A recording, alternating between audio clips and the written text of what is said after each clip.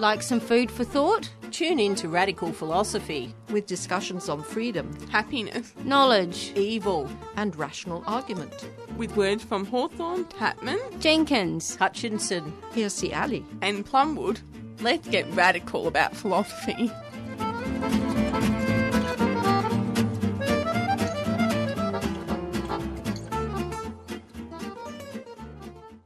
Thank you so much for tuning in to Radical Philosophy. I'm your host, Beth Matthews.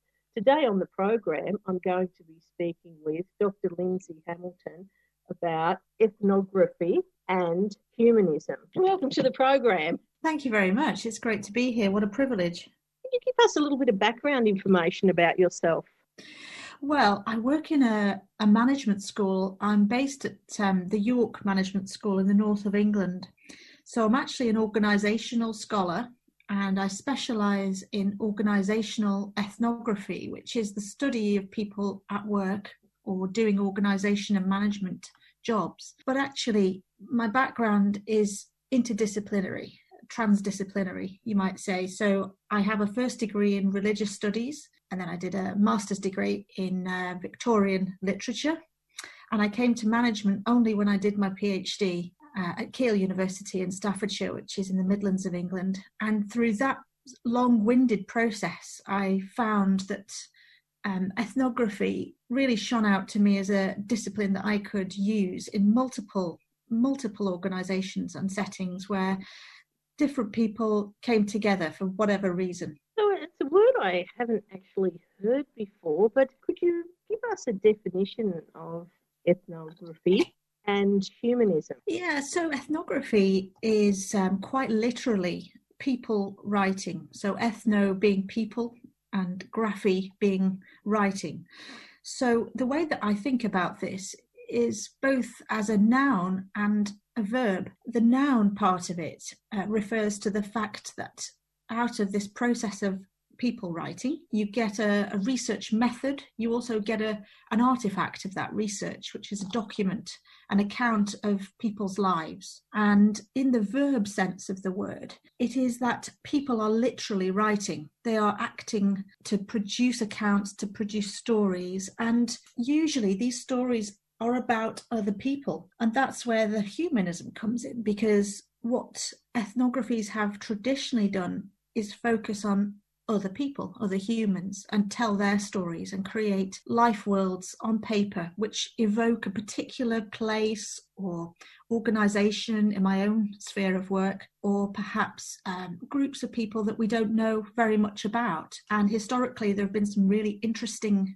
ethnographies done of lots of different types of people, including Playboy bunnies, milkmen, litter pickers, street cleaning, booksellers, you name it. There's an ethnography of all different sorts of people. What was it that inspired your interest in ethnology? Well, I was supervised for my PhD by Professor Paul Willis, who just recently retired from Princeton University.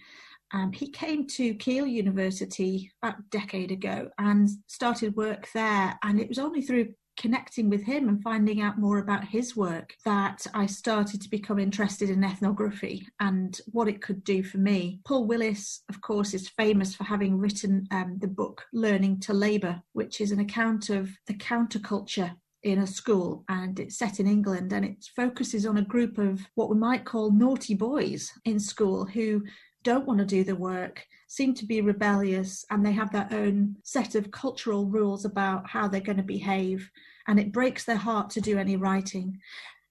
Paul Willis gets under the skin of these boys and he tries to work out what it is that makes them tick. And although that account was produced quite a long time ago now, it's still one of the classics, and I was privileged to be supervised by him and to learn about cultural studies and the study of how people come together to make sense of the world and to create worlds for themselves. Yeah, it's quite interesting, really, because when you talk about writing has only been around for about 5,000 years, really. And before that, it was sort of more verbal sort of history. And it's interesting when you talk about mainly young children, they don't sort of like to write things down. But I think now with technology, you can basically just speak into your laptop and everything you say is printed out. That'd be probably a lot more helpful for younger children now. We probably wouldn't have as many naughty boys and naughty girls, would we?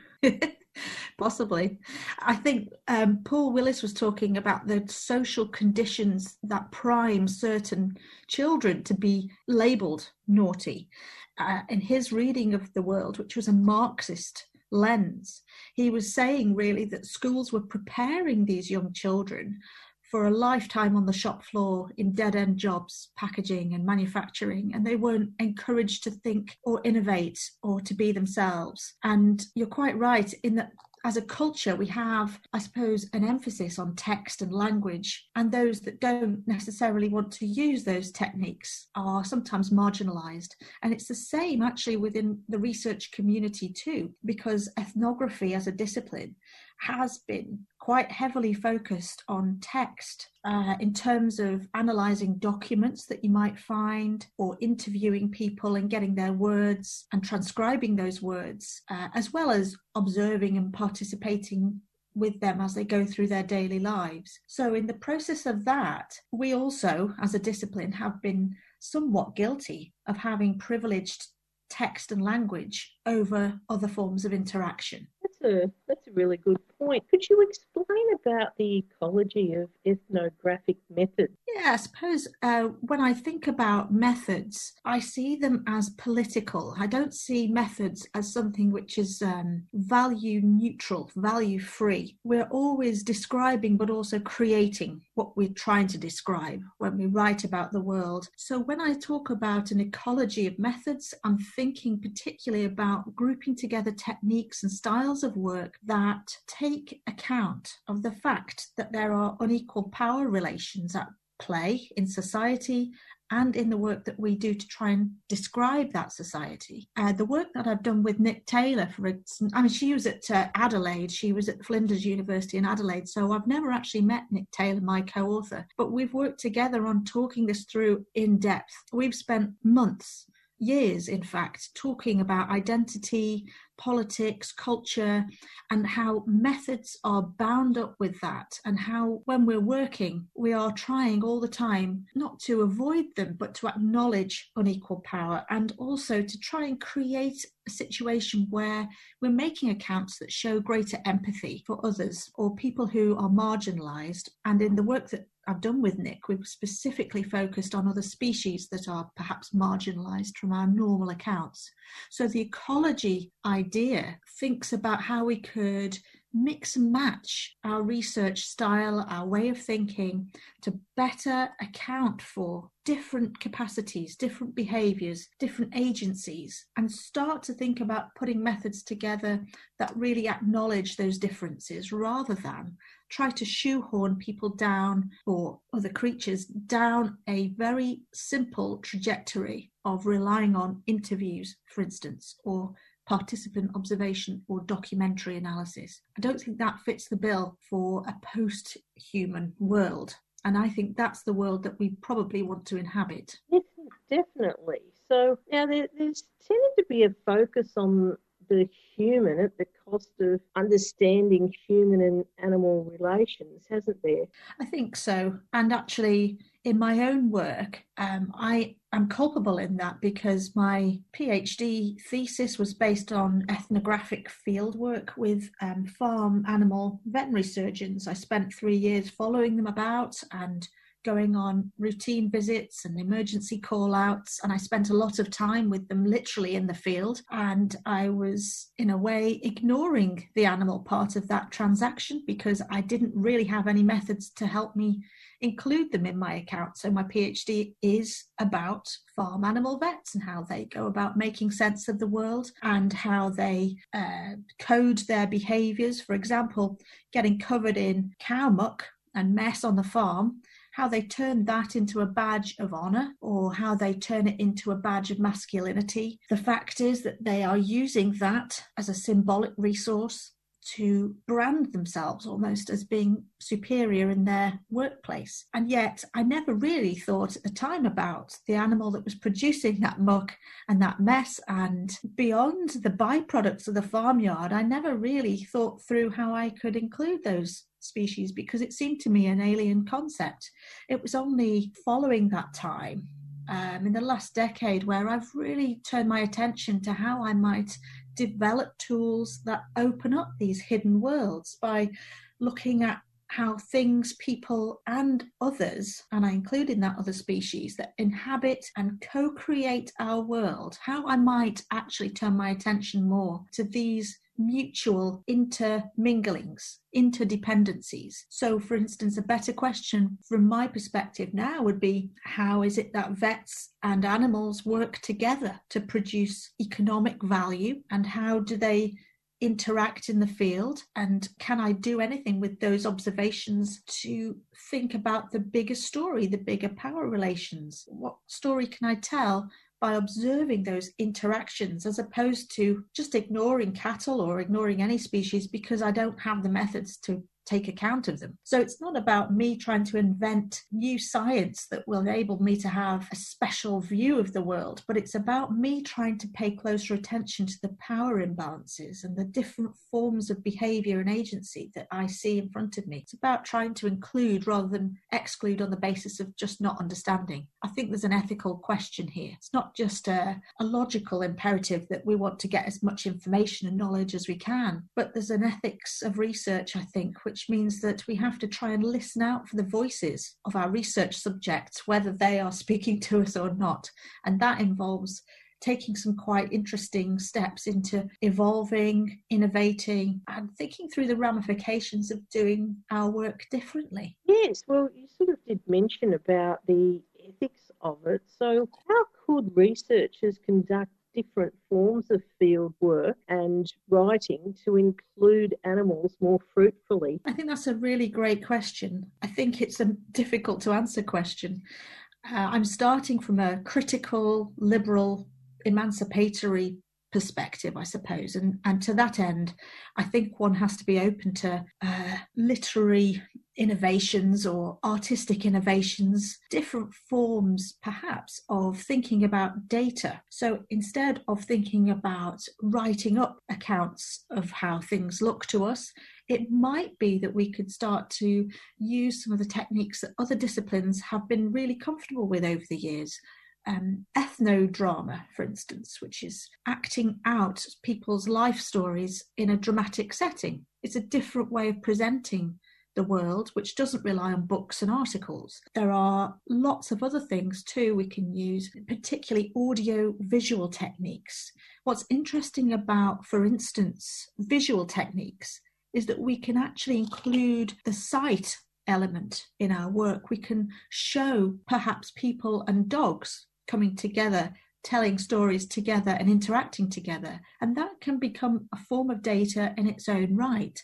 I know that there are people who have done artistic exhibitions where they've actually encouraged those who are viewing the exhibitions to join in, to help ask questions or to make observations. And that extra layer of data is added into the overall impression that the researcher is getting by looking at the interactions between perhaps humans and dogs on screen. So perhaps there's a way of blending arts and cultural artifacts with the techniques that we are now rapidly developing through technologies like Zoom, but also other technologies, high-tech blended techniques such as head-mounted cameras, for instance, and large data sets. There's lots and lots we can do with that if we just start to think about what it is that we actually want to know and how we can know it. And some of the things that we ask, perhaps we can't know, but it's not an excuse to give up, I think. And Paul Willis used to say to me, well, you have to set yourself answerable questions. It's no good asking yourself whether swans have souls, because we will never know the answer to that, and we don't have the techniques to find out. And he's right in some ways. We'll probably never know whether swans have souls, but for me, there is an ethical question that since I don't know the answer to that, and I probably will never know, I shouldn't assume that they don't have souls. So I should perhaps go on as though I'm trying to correct the phase of hyperhumanism which has existed, that's put human beings at the centre of our research, as though they are the only species that matter because they are the only ones that will talk back. Yes, especially when you were speaking about the swans having souls, it reminded me an incident a friend of mine had when she was quite young. She went to a school and was taught by nuns. Had a day off school, and the next day when she attended school, a very strict nun said to her, "Why weren't you at school yesterday?" And she said, "Well, my dog died." And she said, "Well, that's no reason to have a day off school because they don't have souls." And my friend said, "Well, if my dog doesn't have a soul, that's more of a reason for me to have a day off school." She wasn't able to answer that. I agree. And although that is quite a light-hearted example, it's a very good example of the humanism that dominates in our cultural world. It's the kind of humanism which segregates us as the prime mover from the rest of the taxonomy of creatures. And it's something which has permeated philosophy and it's permeated social science for millennia, actually. And it is, I think, perhaps part of the human way of seeing and creating knowledge that we seek to taxonomize and to create boundaries and borderlines between what we do and what others do. And my work is about developing tools that actually try and challenge those borderlines and to challenge the realist classical notion that we are at the peak of some sort of created order by which we are the most powerful. And as such, we have the most responsibility for creating narrative. To me, that doesn't seem quite right. I want to see, witness, and translate different types of acting agency to try and bring that into the notion of society itself, so that we see society in its original meaning, socius, the Latin meaning companion. I don't see why that needs to be restricted to human beings, because a dog which dies and is mourned is just as much a companion or a socius as any other creature. So I think there's something here about seeking out the benefits and possibilities of a new way of viewing human beings. Yes, definitely. So what type of guidelines do you think there should be for this type of research? Well, from my point of view, I don't like to make too many rules about what ethnography is or can be, but I would guard against a slight tendency that we have in academia to put labels on our methods and try to colonize space around those labels. And one of the labels which has emerged recently is multi-species ethnography. And while that's a useful, handy tool that enables some people to include animals in their accounts and to label that for the wider community, a lot of these accounts actually end up reinstating the human as the most important. And it's unfortunate that multi-species ethnography has yet to be defined, and such a sort of vagary around that terminology means that it's possibly being pulled in directions which just tell a human story all over again. Rather than seeking to deconstruct or to challenge or to think about co-creation, it ends up being a story about how important people are all over again. So I think there's great potential for innovation and change. There are possibilities, there are new elements, and there's a possibility of deconstructing old paradigms, old realistic, positivistic, humanistic, classical type ways of seeing the world which rely on facts. I think if we start to think through the possibilities of methods as political and start to think through the deconstruction of binaries and start to think about animals within social science, that's where we will come up with new techniques. And there might be an ecology, there might be a hybrid of different techniques that already exist, or they might be completely new techniques. Who knows what technology will open up for us?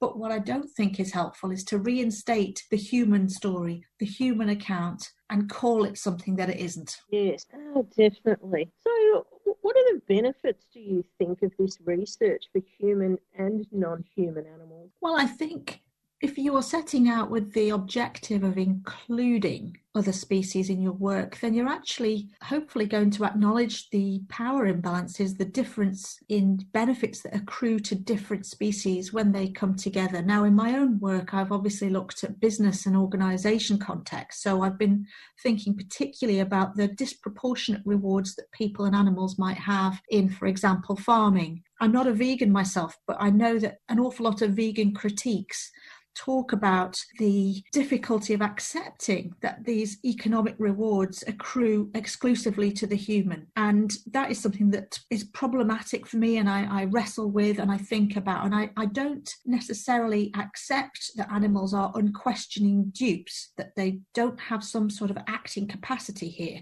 which pulls me back from advocating a vegan standpoint. I think actually they do kick back occasionally. So what I've noticed in my observations in the field, for instance, looking at hill shepherding in the UK's Lake District, is that actually the sheep themselves are not stupid. They don't get exploited in a one-way traffic. The power relationship between the shepherd and the sheep is actually quite sinuous and difficult to track at times. The sheep create a lot of work for the humans. They kick walls down. They get into difficulty and have to be rescued. They have capacities and behaviours which are unique to them, and they're living in a semi-wild state. They're not being rounded up every day and touched. They're not handled very often. This gives me a very different way of thinking about farming, and it's not the factory farming label that you might otherwise assume is what's happening through intensification all over the globe. So I think we have to be careful when we think about the different power relationships and look at the specifics through ethnographic field techniques, look at the specifics of that particular farm, look at those particular animals and people in interaction, rather than generalizing. I think that's quite important. So for me, the hill farm, the shepherding story, is one where the power imbalance between people and animals is a lot less easy to define than, for example, in a chicken factory or a chicken farm, places that I've observed at first hand and where the human is most definitely in control and is definitely dominating and rules that particular setting in a mechanistic way. So I think we need to take more attention to detail and have a look at how these species interact in different settings.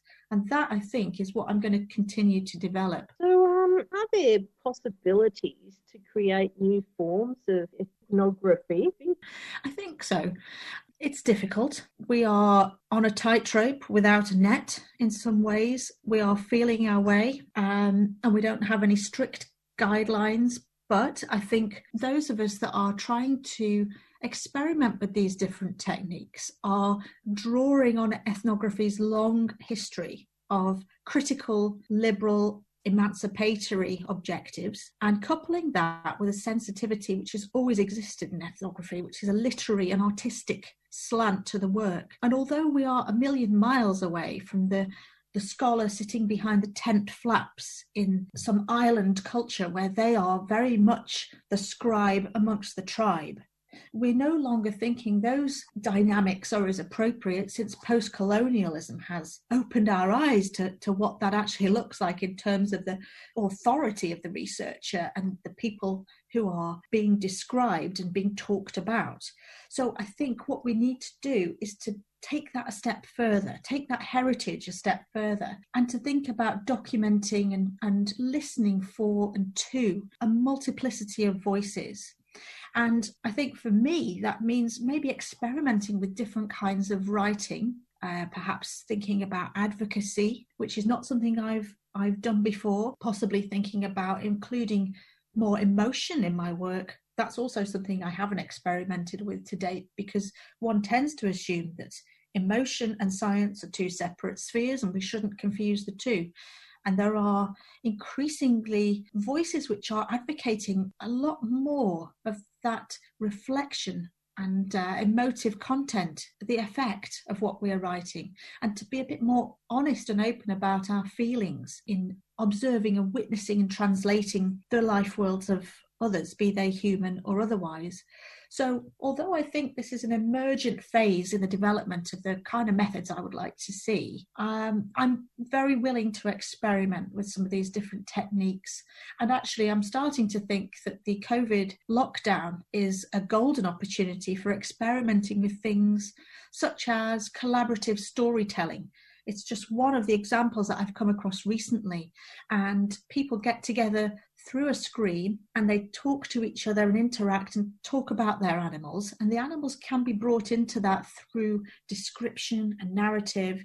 And accounts can be created in this way, mediated through these new technologies, which we haven't really explored to date because we haven't needed to. And now we're all working independently in our separate lockdown environments. It's actually giving me some food for thought to think about how I might innovate those techniques a little bit further to bring in, if possible, different ways of constructing data, different ways of constructing research questions and designs, and different ways of interacting globally with people who have an interest in trying to bring animals into the picture somehow. Yes, you're right, Ashley, about it being right in the middle of the COVID-19 pandemic. People are really turning to non-human animals because a lot of people are stuck at home and they're just sort of realising how valuable their companionship is. But, yeah, something you mentioned before as well about veganism, and I think that I feel that you don't have to be vegan yourself to promote a vegan standpoint, because really when you look at it, I mean, it is the most humane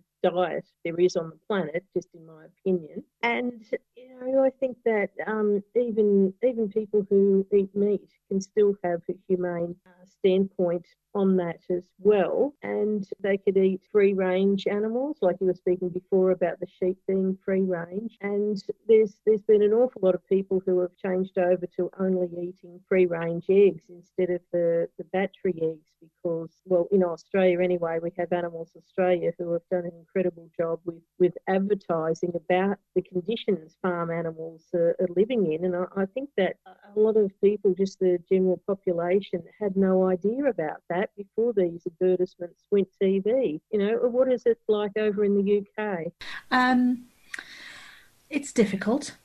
We are on a tightrope without a net in some ways. We are feeling our way, and we don't have any strict guidelines. But I think those of us that are trying to experiment with these different techniques are drawing on ethnography's long history of critical, liberal, emancipatory objectives, and coupling that with a sensitivity which has always existed in ethnography, which is a literary and artistic slant to the work. And although we are a million miles away from the scholar sitting behind the tent flaps in some island culture where they are very much the scribe amongst the tribe, we're no longer thinking those dynamics are as appropriate, since post-colonialism has opened our eyes to what that actually looks like in terms of the authority of the researcher and the people who are being described and being talked about. So I think what we need to do is to take that a step further, take that heritage a step further, and to think about documenting and listening for and to a multiplicity of voices.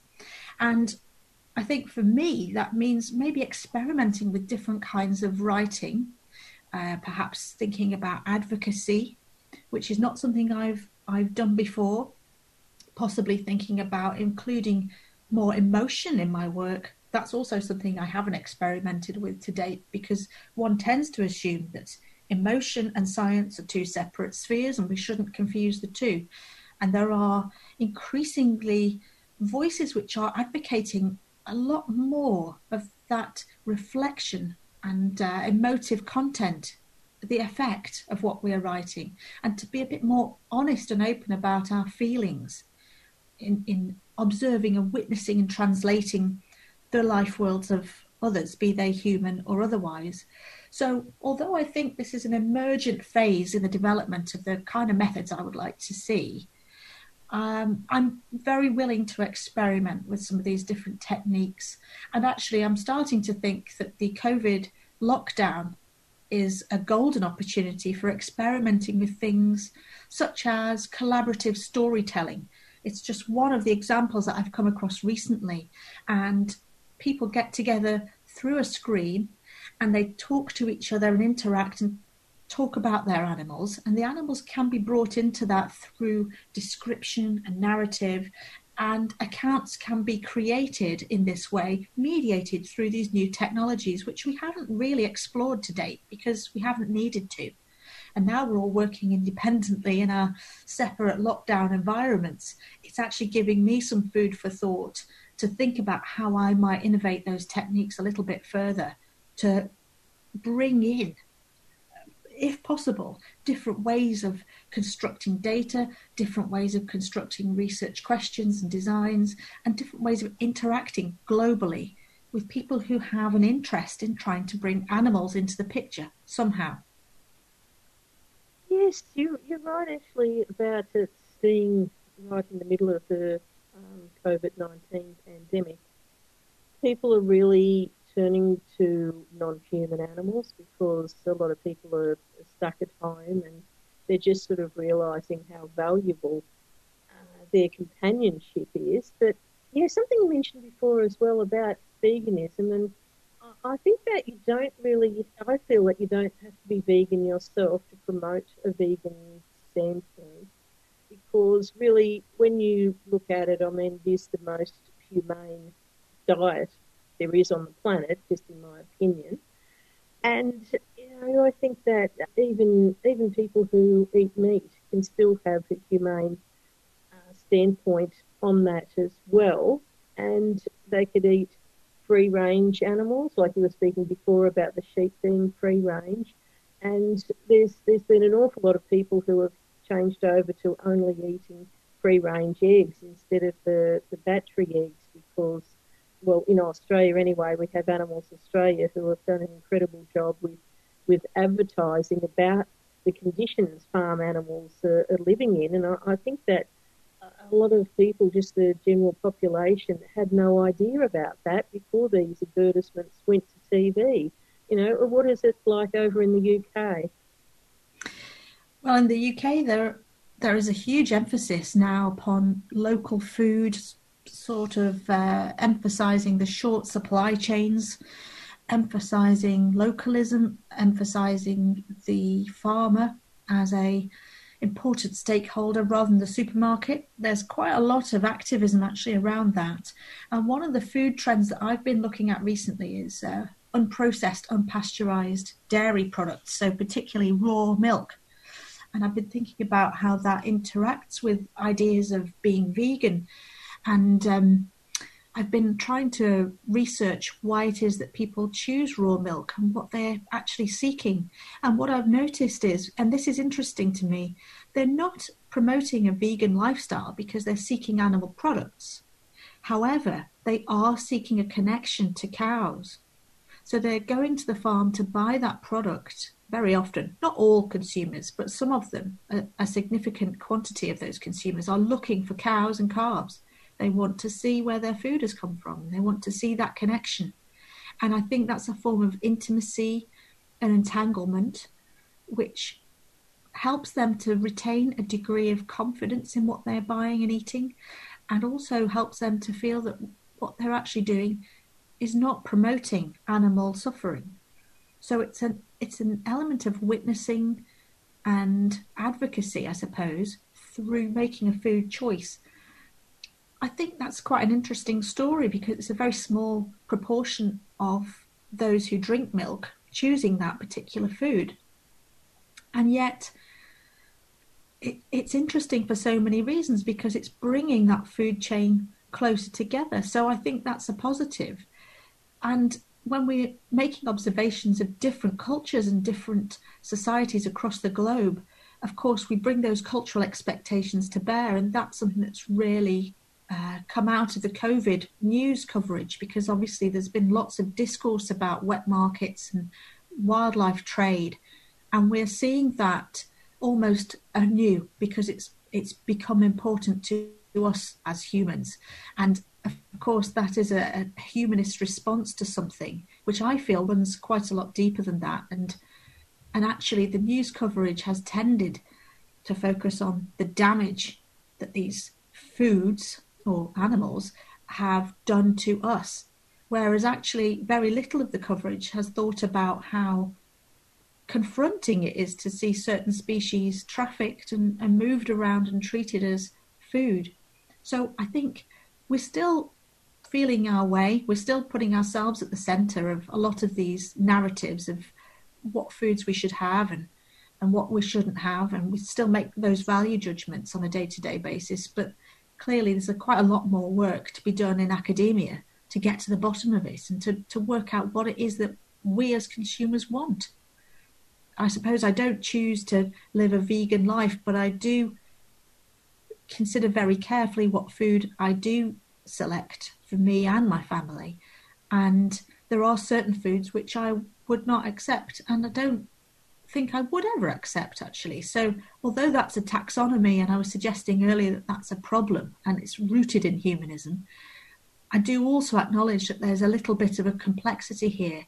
There's a number of paradoxes which emerge from being human, which is about the mess of choice, the mess of everyday life. And these are our vernacular little moments, our worlds, our everyday choices and experiences. And it's so difficult to research and find out about them. But I think that's what we do need to do if we're going to make any progress in understanding why there are particular issues around certain modes of consumption and food production. Is there anything else you'd like to add that we haven't already covered? Only to reiterate that I feel very privileged to have had this conversation. I think it's very important that philosophy and other disciplines like management and like ethnography come together to have these important and pressing debates about what matters and what we should do and how we should behave. I would also say that I'm continuing to develop what Donna Haraway calls ethnographies of connection. And I'm interested in the intersections of beings and things. And I would invite any of the listeners to contact me if they have any ideas for working together on projects like that. I'm always interested to hear ideas and suggestions and possibly work together on new forms of writing, new forms of data production, or indeed just providing a bit of advice on multi-species work in general. So thank you very much. Thank you very much for coming onto the program today. It's been great having you. It's been my genuine pleasure, and thank you very much. I've been speaking with Dr. Lindsay Hamilton about ethnography and humanism. That's all we have time for. Hope you've enjoyed the program.